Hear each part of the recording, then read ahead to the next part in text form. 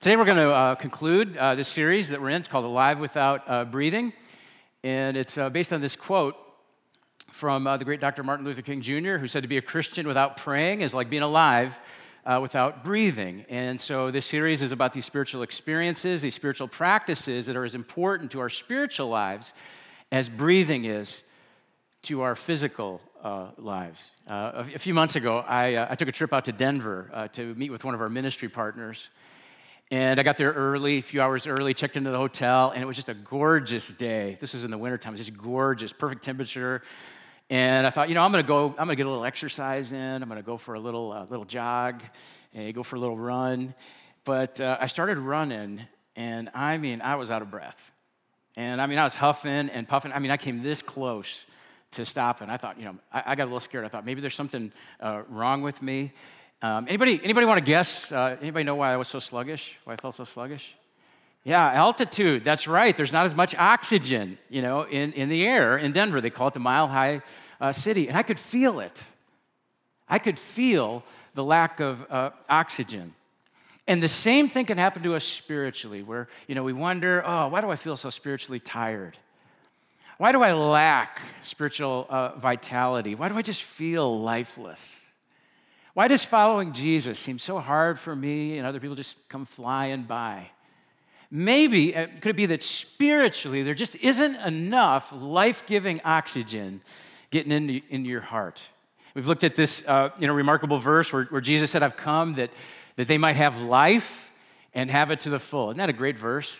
Life and have it to the full. Doesn't that sound great? That's what Jesus wants for you and for me. Life and have it to the full. But many of us spiritually, we're like somebody who's alive, but not breathing right. And consequently, we're just not getting enough oxygen into our heart. And so throughout this series, we're talking about these practices that are just like oxygen, things like prayer and Bible reading.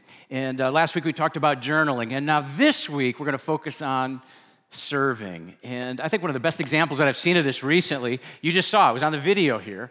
Just a few weeks ago, we had this event here called AMPed, and we sent about 70 middle school students out into the community to serve needs. They made lunches at the Salvation Army. They did groundskeeping and cleanup of public areas. They served the elderly. They collected food for the food pantry. And on and on. They just served all kinds of needs in the community. And here's the really remarkable part. These middle school kids, they didn't complain about getting up, early in the morning during their summer break and going out and working hard all day. In fact, they had fun. They enjoyed it. They felt energized. And I think it's because serving not only helps other people, it's like oxygen for our soul. Reminds me of this verse here from Proverbs that says, those who refresh others, those who serve others, will themselves be refreshed. In other words, when we help others, we inhale oxygen and feel energized by it. I think that's because the truth is that God made us to serve. God created us to serve. He put it in our heart. He put it in our soul. He put that in our identity. Take a look at this verse written by a leader named Paul in the New Testament book of Ephesians, chapter 2. Paul says, for we are God's masterpiece.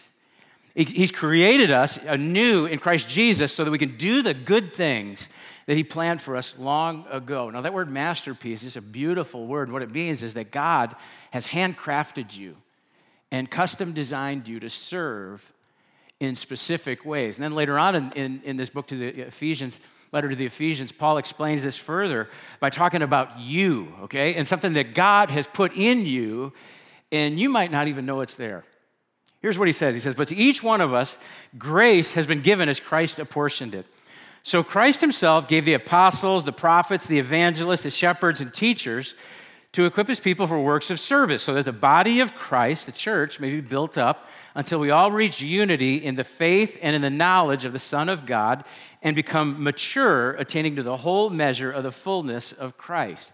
Now, I want you to notice how he begins by saying, but to each of us, grace has been given. And that word grace is a pretty familiar word probably to many of us, but I want you to think of it as synonymous with gift given, okay? And what Paul's saying here is that God has given you a gift. And this is not just a generic gift, but specifically a gift to you and you and you and you and you and each person. And then he goes on to explain the gifts that God's given you, and here they are. The apostles, the prophets, the evangelists, the shepherds, and teachers. As you think of that list there, you might go, whoa, apostles? Like St. Paul or like St. Peter. And, what does it say there? Evangelists, like Billy Graham, or even worse, like some of the guys on Christian television. Well, yes and no. Yes, but not exactly like that. So before we jump in, let me clarify a few things about these words, okay? These words, the apostles, the prophets, the evangelists, the shepherds, and the teachers. These are good words, okay, that describe good gifts that God has given you. But unfortunately, these words have been misused or maybe not used at all. And so we may not have a correct understanding of what they mean. We think they maybe describe somebody who's a lot more spiritual than we are, or maybe stranger than, we hope to be, but neither one of those is true. You got to understand something, that when Paul wrote this list, that God's given you these gifts, apostle, prophet, evangelist, shepherd, teacher, he originally wrote this list, okay, to a small group of people in Ephesus. I mean, think about your small group, okay? If you're in a small group, just normal people following Jesus. And so God's given these gifts to everyday average people like you and like me. Not just Billy Graham or saints or superstar Christians. These words, the apostles, the prophets, the evangelists, the shepherds, the teachers, describes the gifts that you have been given by God. And, this is not something that you've earned, okay, or worked hard to receive. This is just a gift straight from God to you. And when you use your gift, okay, it not only serves other people, it's like oxygen in your heart and in your soul. So let's go back to the most interesting topic, you, okay? And let's take a look at the little quiz here, and let's talk about the gifts that you've been given. Okay, looking at your quiz there, question for you. How many of you scored highest in the A section? Show of hands. Who scored highest in the A section? Okay. Now, if you scored high in the A section, you may have what we call an apostolic gift, okay? Apostle means one who is sent out, or one who goes first. And so if you have an apostolic gift, there's a good chance that you are a visionary type person who, likes to start new things. In fact, just talking about, dreaming about, starting new things. Get your adrenaline going a little bit. And starting something new doesn't scare you. In fact, it breathes life. It's like oxygen for you. You probably love change and love taking on new things. In the business world, you tend to be the entrepreneurs who start something from nothing. But if you have this gift, you've got to be careful, okay? Every one of these gifts has a shadow side. And here's what can happen. If you have an apostolic gift, okay, you can fall in love with every new idea that comes your way every day. And maybe you never end up actually following through on any of them. Or you can do this. You can move, from one new idea to another new idea, to the next new idea. And the people that are with you, the people that are working with you, the people that are following you, they might feel disappointed. They might feel forgotten or confused. And they might ask you, hey, what happened to that last great idea? But here's why our church needs visionary apostolic leaders, okay? We're counting on you to start new things. We need you to encourage the rest of us to take some big risks for Jesus. We need you to start new ministries for us. We need you to start brand new small groups. We need you to start brand new not-for-profits, brand new churches.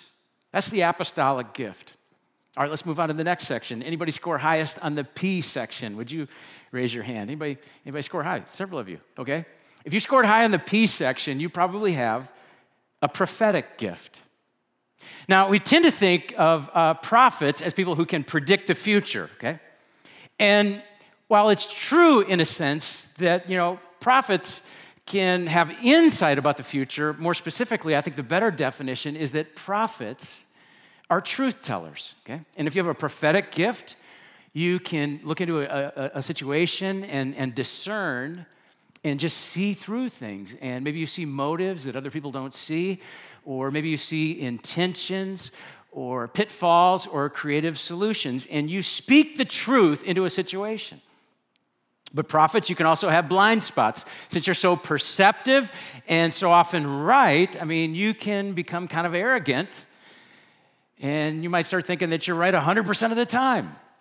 And you don't need other people. But remember, your insight is a gift from God, not from you. And secondly, you're not right all the time. And so you do need other people. And I can talk that way to prophets because you don't mind hard truths, right? Now, here's why we need prophets. We need you to be truth tellers. We need you to tell us that last 10%. Everybody else says the 90%.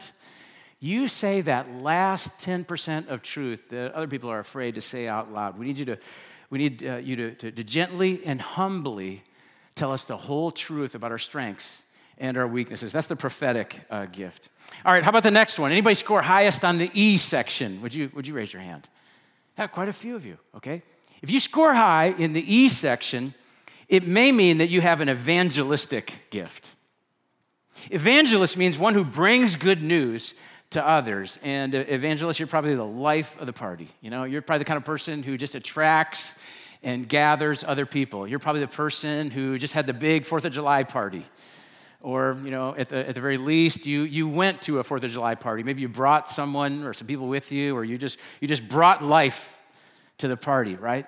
In the business world, you make great salespeople or great public relations reps or even politicians. An evangelist, you love helping people find and follow Jesus. Chances are, if you have this evangelistic gift, you find yourself consistently inviting people to come with you to church and inviting them to your small group because that's like oxygen for your soul. But if you have the gift of evangelism, here's where you have to be careful, all right? Don't just kind of love and leave people. When you're with an evangelist, okay, they might make you think that, you're their new best friend. But you actually might just be their most recent friend, okay? And before long, they move on to somebody else. And so evangelists, make sure you value relationships as much as the cause. Otherwise, you might end up hurting people in the process. Now, our church needs evangelists, okay? Because more than anyone else, you help grow the mission. And so we need you to invite people into the life of the church. We need you to include people in your small group. So keep inviting and including so that we stay on mission, making more and better followers of Jesus. That's the evangelistic gift. All right, a couple more. Anybody score highest on the S section? Oh, yeah, quite a few. If you probably have the shepherding gift. And everybody else listen here, because if you need somebody to take good care of you, these are the people, all right? If you need a hug from somebody, these are the people. The shepherds tend to be encouraging and caring people and tender-hearted people. As a shepherd, you might find yourself in jobs like a nurse or a social worker or a counselor. Shepherds are the people who really hurt when you see other people hurting. But they're not just softies. In the church, sometimes shepherds are very firm and very strong, especially when it comes to protecting the flock, protecting the church. But shepherds, here's a couple thoughts about where you need to be careful. First, be careful that you set some boundaries for your own health. Because shepherds, you'll have a tendency to take in every hurting person and dog and cat and animal because, you just want to heal them all. But in the process, if you take in too much, you might hurt yourself. So you need to set some boundaries. Secondly, shepherds, you also need to, you can also allow other people to become too dependent on you. So take care of other people, but don't do for them what they can do for themselves. Now, shepherds, here's why you are important. Here's why we really need you in our church. You're important because you help other people not only feel loved by you, okay? You help them feel loved by God. And we need you to teach the rest of us because you know how to care for other people, and we need you to teach us how to care for the people around us. That's a shepherding gift. All right, last one. Anybody score high on the T section? Oh, yeah. If you scored high in the T section, you probably have the teaching gift. And that means that you would probably make a good teacher or maybe a trainer or anything where you share insights with a group of people. Anything, if you find yourself good at that, you probably have the gift of teaching. Now teachers, here's where you need to be careful. You will be inclined to just love this book, okay? And hear me on this. That is a very, very, very, very good thing, okay? But the point of following Jesus is not just to love this book, okay? The point of following Jesus is to love God and to follow his commands. And this book is a tremendous truth source to guide us, but the truth source is not God, okay? Now, here's where we need teachers in the church. We need you to bring insights to little kids in kid life. And we need you to share truth with students in Edge and Slife. And we need you to enlighten the rest of us in small groups. We need teachers to help us discover life-changing truths in God's word, okay? We need you to use your gift of teaching. And so here's the list that Paul gives here in the book of Ephesians, okay? The gifts that God gives you: apostles, prophet, evangelist, shepherd, and teacher. Now, I need to tell you something, that this isn't the only list, okay? There's two other lists in the New Testament. There's one in the book of Romans, and there's another one in the letter to the Corinthians, 1 Corinthians. And these other lists include gifts like leadership and administration and mercy and encouragement. And if you'd like to explore this further, you can go to our website. We've got a more extensive spiritual gifts assessment, and you can fill that out, and that'll help you identify if maybe you have one of these other gifts. But for our time today, I want to focus on these 5 gifts that Paul listed in Ephesians. And so what do we do now? With this information about ourselves and about these 5 gifts. I mean, do we make some big buttons, and pin them on our shirt that say, hi, I'm Ben, the apostle, and walk around saying, aren't you glad you have me around here to start new things for God? No. 1,000 times no. We're not going to do that. Remember, we didn't earn these gifts. They're gifts that were given by God. And if we look back at this passage in Ephesians 4, Paul says the reason God gave us these gifts is to equip his people for works of service so that the body of Christ, that's the church, may be built up. You see, God gives gifts to people, and he gives people to the church. And so I've been given a gift to serve and build up the church, and you've been given a gift to use to serve and build up the church. And together, when we use our gifts, it not only breathes oxygen into our spiritual lives, it builds up and it strengthens the church to move forward, making more and better followers of Jesus. I try to think of some examples of people that I've seen around River Glen, use their gifts. And, first person I thought of Jill Spellman and her husband, Jim. For a couple of years, they just dreamed. They had this dream about starting a new ministry to help people struggling with habits and hurts and hang-ups. And so a couple of years ago, Jill recruited a team to help her, and she recruited a band and teachers and group leaders. And they started meeting on Monday nights and called it Celebrate Recovery. And you know what? They have helped countless people find and follow Jesus and experience a new level of freedom, all because Jill and her team started this brand new thing. Anybody want to guess her gift? I would say apostle. I would guess apostolic gift. People with this gift start new things. They take new territory. I thought about Jess Beckwith, and Jess started coming to River Glen several years ago when she moved to the area to go to Carroll College. Jess volunteers as a leader here. You can see she volunteers in student ministry, right? And she has a gift. She volunteers in Slife, our high school ministry. She has a gift for speaking truth into people's lives, especially the high school students. And she's nice about it, okay? But she's not afraid to challenge high school students to take their faith in Jesus seriously and to own it, okay? And to take it to the next level. You can probably tell that her gift is prophet. Another person that comes to mind is Mark Beaver. Yeah, Mark started a prison ministry a few years ago. He's got this team of people, and they go into prisons, and they share the gospel. And there's been a couple times, after the weekend service, Mark will come up to me after service, and he'll say, "Hey, Ben, would you share that? Would you send me that story or that joke or that illustration you used, in your message?" And I'll send it to him. And he'll take it into a prison and use it, and he gets better results with it than I do. It seems like, every couple of weeks, this guy, he is texting me or emailing me or coming up to me in the lobby telling me about another person that he's led to Jesus. And why is that? I think it's because there's something inside of him. I think there's an evangelistic gift, the gift of evangelism, bringing good news to people. And I also think of Gary and Chris Reif. They lead the Stephen ministry in our church. Seems like we always have people going through some difficulty in their life. Maybe they've lost a loved one, maybe they've lost a job, maybe some kind of illness. But Gary and Chris and their Stephen ministers, they come alongside and they provide care and support and love to help people through those difficult seasons. And I would say their gift is shepherding.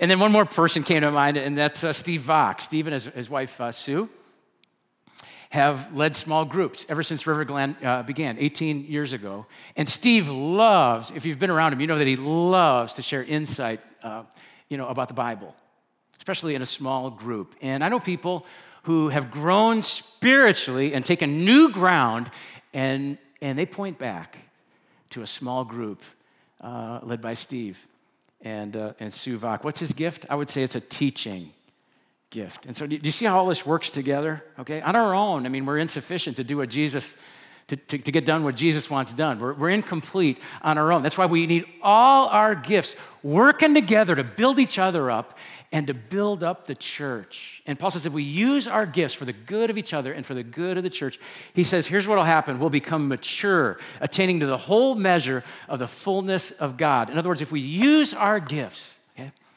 together, we're going to fulfill the dream that God has for our lives and the dream that God has for this church. And so here's the question that I have to ask you. Are you using the gift that God has given you? Are you using it to fulfill the dream that God has for your life? And are you using your gift to build up this church, so that we can make more and better followers of Jesus? If you have an apostolic gift, we need you. We're counting on you to take risk and start new things. We need you to start brand new ministries. We need you to start brand new small groups, brand new not-for-profits, brand new church locations. If you have a prophetic gift, we need you to speak truth into our lives. Gracefully but candidly tell us the whole truth. Challenge us to become more like the God that we serve and follow. If you're an evangelist, we need you to keep on inviting and keep on including people, more and more people into the weekend services, more and more people into small groups. That's how we accomplish our mission, because you invite and include and use your evangelistic gift. And if you're a shepherd, you know how to care for people. God's given you that gift, and we need you to care for people, and we also need you to help us learn how to care for the people around us. And if you're a teacher, we need you to teach these truths from God's word to little kids in kid life, and to students in the Edge and Slife, and to adults in small groups and other venues. Use your teaching gift. And if you haven't been using your gift, I want to challenge you. Start today. Get involved. Step up and contribute to the mission. And you know what? It'll be like oxygen in your heart and in your soul. On your way out today, somebody's going to hand you at the door one of these cards here with serving opportunities listed under each one of the gifts. And if you want to find out more, just fill this out here, and hand it in at the information center, or hand it to one of the people in the lobby today with a red shirt on. We're going to have several people in the lobby out there today with red shirts on, and they'd love to help you. So don't be shy. You can walk up to them, you can give them your card, and they'd love to answer any questions that you have and tell you more about serving opportunities that fit your gift. We tried to fit several on here, but I'm sure there are others. Specific things that you can do that will energize you and build up our church. Because I'll never be, you'll never be, we will never be all that God called us to be without each one of us using our gift. I want to conclude and wrap this all up with a quote and then an image for you to think about. This quote comes from a guy by the name of A.W. Tozer, and it's called 100 Pianos. And it goes like this: has it ever occurred to you that 100 pianos, all tuned to the same fork, are automatically tuned to each other? They are of one accord by being tuned not to each other, but to another standard to which each one must individually bow. So 100 worshipers meet together, each one looking away to Christ, are in heart nearer to each other than they could possibly be were they to become unity conscious and turn their eyes away from God to strive for closer fellowship. And we're like those 100 pianos, aren't we? And as we look to Christ, as each one of us looks to Christ, together we can create something amazingly beautiful. And I want to be part of that. Don't you?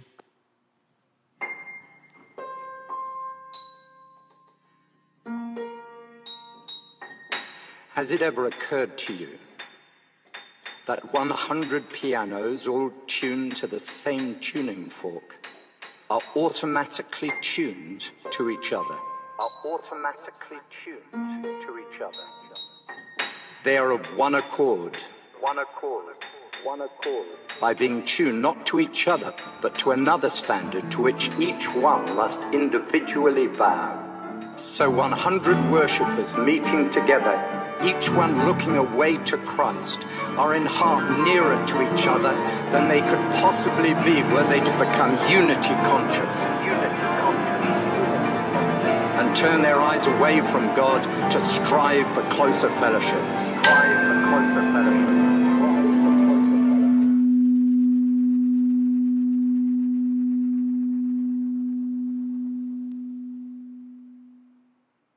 You know, that image of that tuning fork made me think about what we're going to do next in our service, and that is communion. You know, we're like pianos. Together we create something. We're like 100 pianos that can create something beautiful, but we also need some tuning, don't we? And communion is kind of like spiritual tuning. Communion is like a tuning fork for us. We remember who Jesus is and what Jesus has done for us, and it gets us in tune with him personally, and it gets us in tune. As a result of that, we get in tune with each other, and we get in tune with his mission for each of us in the world. And so I'm going to pray, and then we're going to share communion together as a time of spiritual tuning. And if this is new to you, you know, it's okay to take a pass on it. That's fine. But our communion is open to anyone who believes in Jesus, anyone who follows Jesus and wants to remember what he did for us on the cross and wants to align with him and his mission for us in the world. Let me pray for us. God, thank you for sending Jesus to go to the cross as a sacrifice for all our sins. But not just so that we can go to heaven when we die, but also to change our lives right now. And so that you can use us right now to carry out your mission of making more and better followers of Jesus in this community and throughout the world. God, thank you for giving each one of us gifts to use to serve and help others that also breathe life into our hearts and strengthen and build your church. God, I pray that today you would inspire more of us to discover and start using our gifts, not just to inhale oxygen, but also as a way to express our gratitude to you for sending your Son as a sacrifice on our behalf for all our sins, to make us part of your family and part of your mission in this world today. And we pray this in his name. Amen.